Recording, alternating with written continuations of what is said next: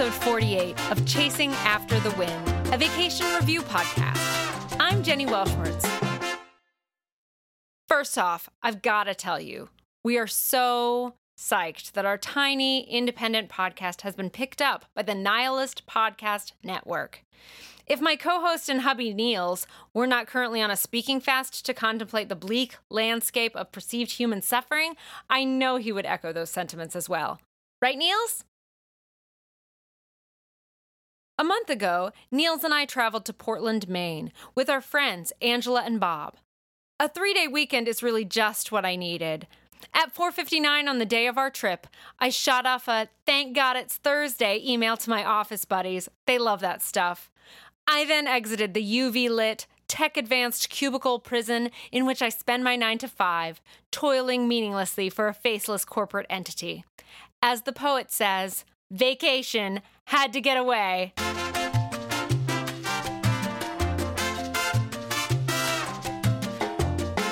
Portland is a chilly vacation destination, even in the late spring. While we were there, temperatures hovered in the high 40s and lower 50s. Still, we were fully determined to make the most of our little getaway, since every moment we spend on this spinning piece of rock brings us 1 second closer to death. Now, as I'm sure you will agree, and as regular listeners have heard me say many times, any claims a so-called authority might make that one geographical location is meaningfully distinct from any other are disingenuous and false. Were I to assert knowledge of Portland's, quote, landmarks or its vibe as a social scene, my statements would be the babblings of an idiot.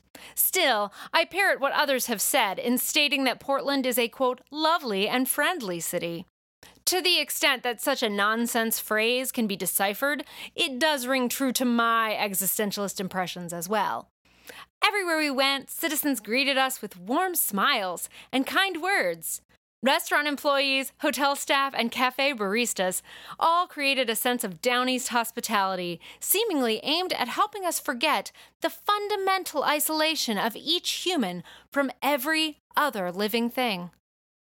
Over the 3 days of our trip, I gradually came to view this unflinching collective friendliness as a kind of absurdist performance piece. Surely, the citizens of this educated polis understand the impossibility of human camaraderie as well as I do.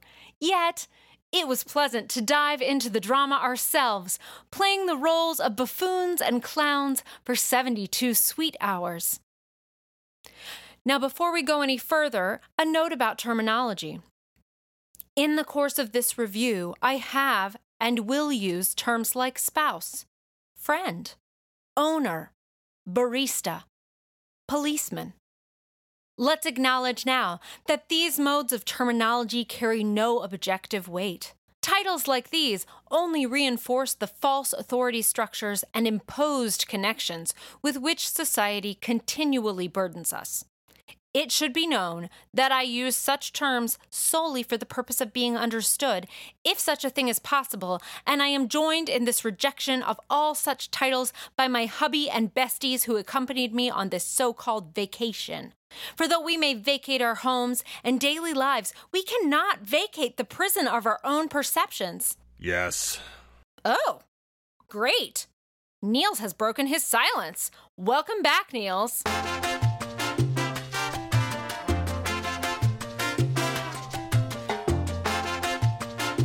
This episode is sponsored by Tidal River Brewing Company in Canton, Connecticut. Come try their blonde cappuccino stout Thickerus, which proves that sight is an illusion, perceptions are meaningless, and we are all just thinking meat. You'll see what I mean. Check them out at tidalriverbrewing.com or follow them on Facebook or Twitter. Now back to the review. On Sunday afternoon, we stopped into Gritty McDuff's Brewing Company, a cheery burger and beer joint. Almost immediately, we struck up a convo with a gaggle of locals who recommended local hotspots and engaged us on the topics of the day. We were delighted to find spirits who shared our burning hatred of Donald Trump, as fans of Last Week Tonight call him. It was exciting to find that in Portland, you can feel the burn as heartily as you want, with no fear of being contradicted. Incidentally, a big shout out to those South Dakota listeners who cast their vote for Senator Sanders this week. #Feel the burn.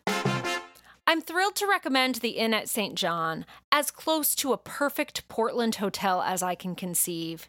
Cute and quirky, cozy and centrally located, the shared bath and angular bedrooms only added to its charm. The considerate desk staff and housekeepers attended promptly to our needs. But my favorite feature of the inn was the staircase.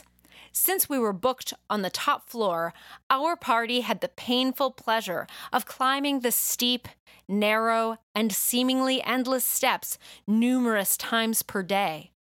This potent reference to the labors of Sisyphus was surely intentional on the part of the hotel, and this reminder of life's futility renewed our focus on seeking out meaningless yet piquant pleasures. Speaking of meaningless pleasures, Portland's craft beer scene is famous throughout New England, and we hurried out to sample the local brews. My spouse and I are both dummies when it comes to a good draft, but luckily our traveling partners were knowledgeable. They steered us away from subpar locations toward Allagash, Bissell Brothers, and more. Of course, all such comparisons are futile and meaningless, but it was satisfying to join in the social charade of exerting superior knowledge and asserting imagined distinctions between one beverage and another. After a number of samples, even I developed a preference for certain beers, detecting notes of orange peel or commenting on the balance of malt and hops. Ultimately, these sensory perceptions were likely contrived, but if the point of getting drunk isn't to forget the fundamental untrustworthiness of even our very senses, then I don't know what is. By beer o'clock, we were good and buzzed. Woo!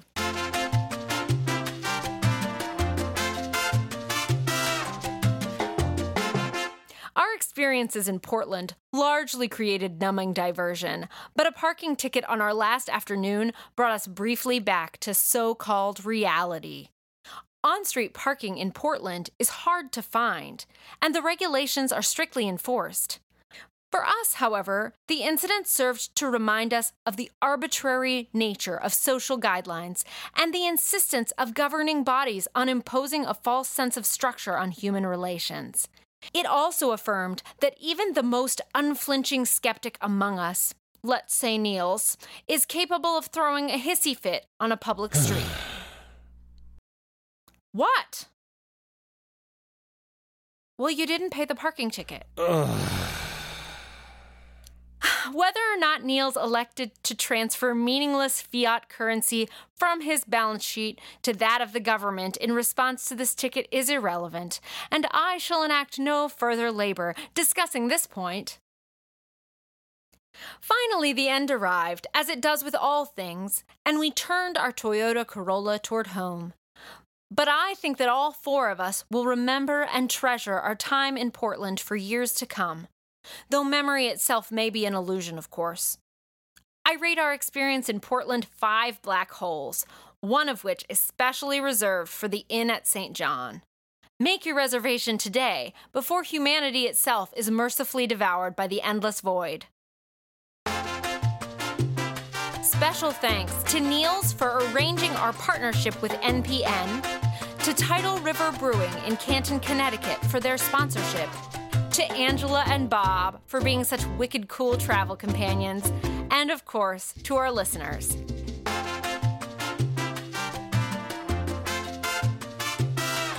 Chasing After the Wind is produced in association with the Nihilist Podcast Network.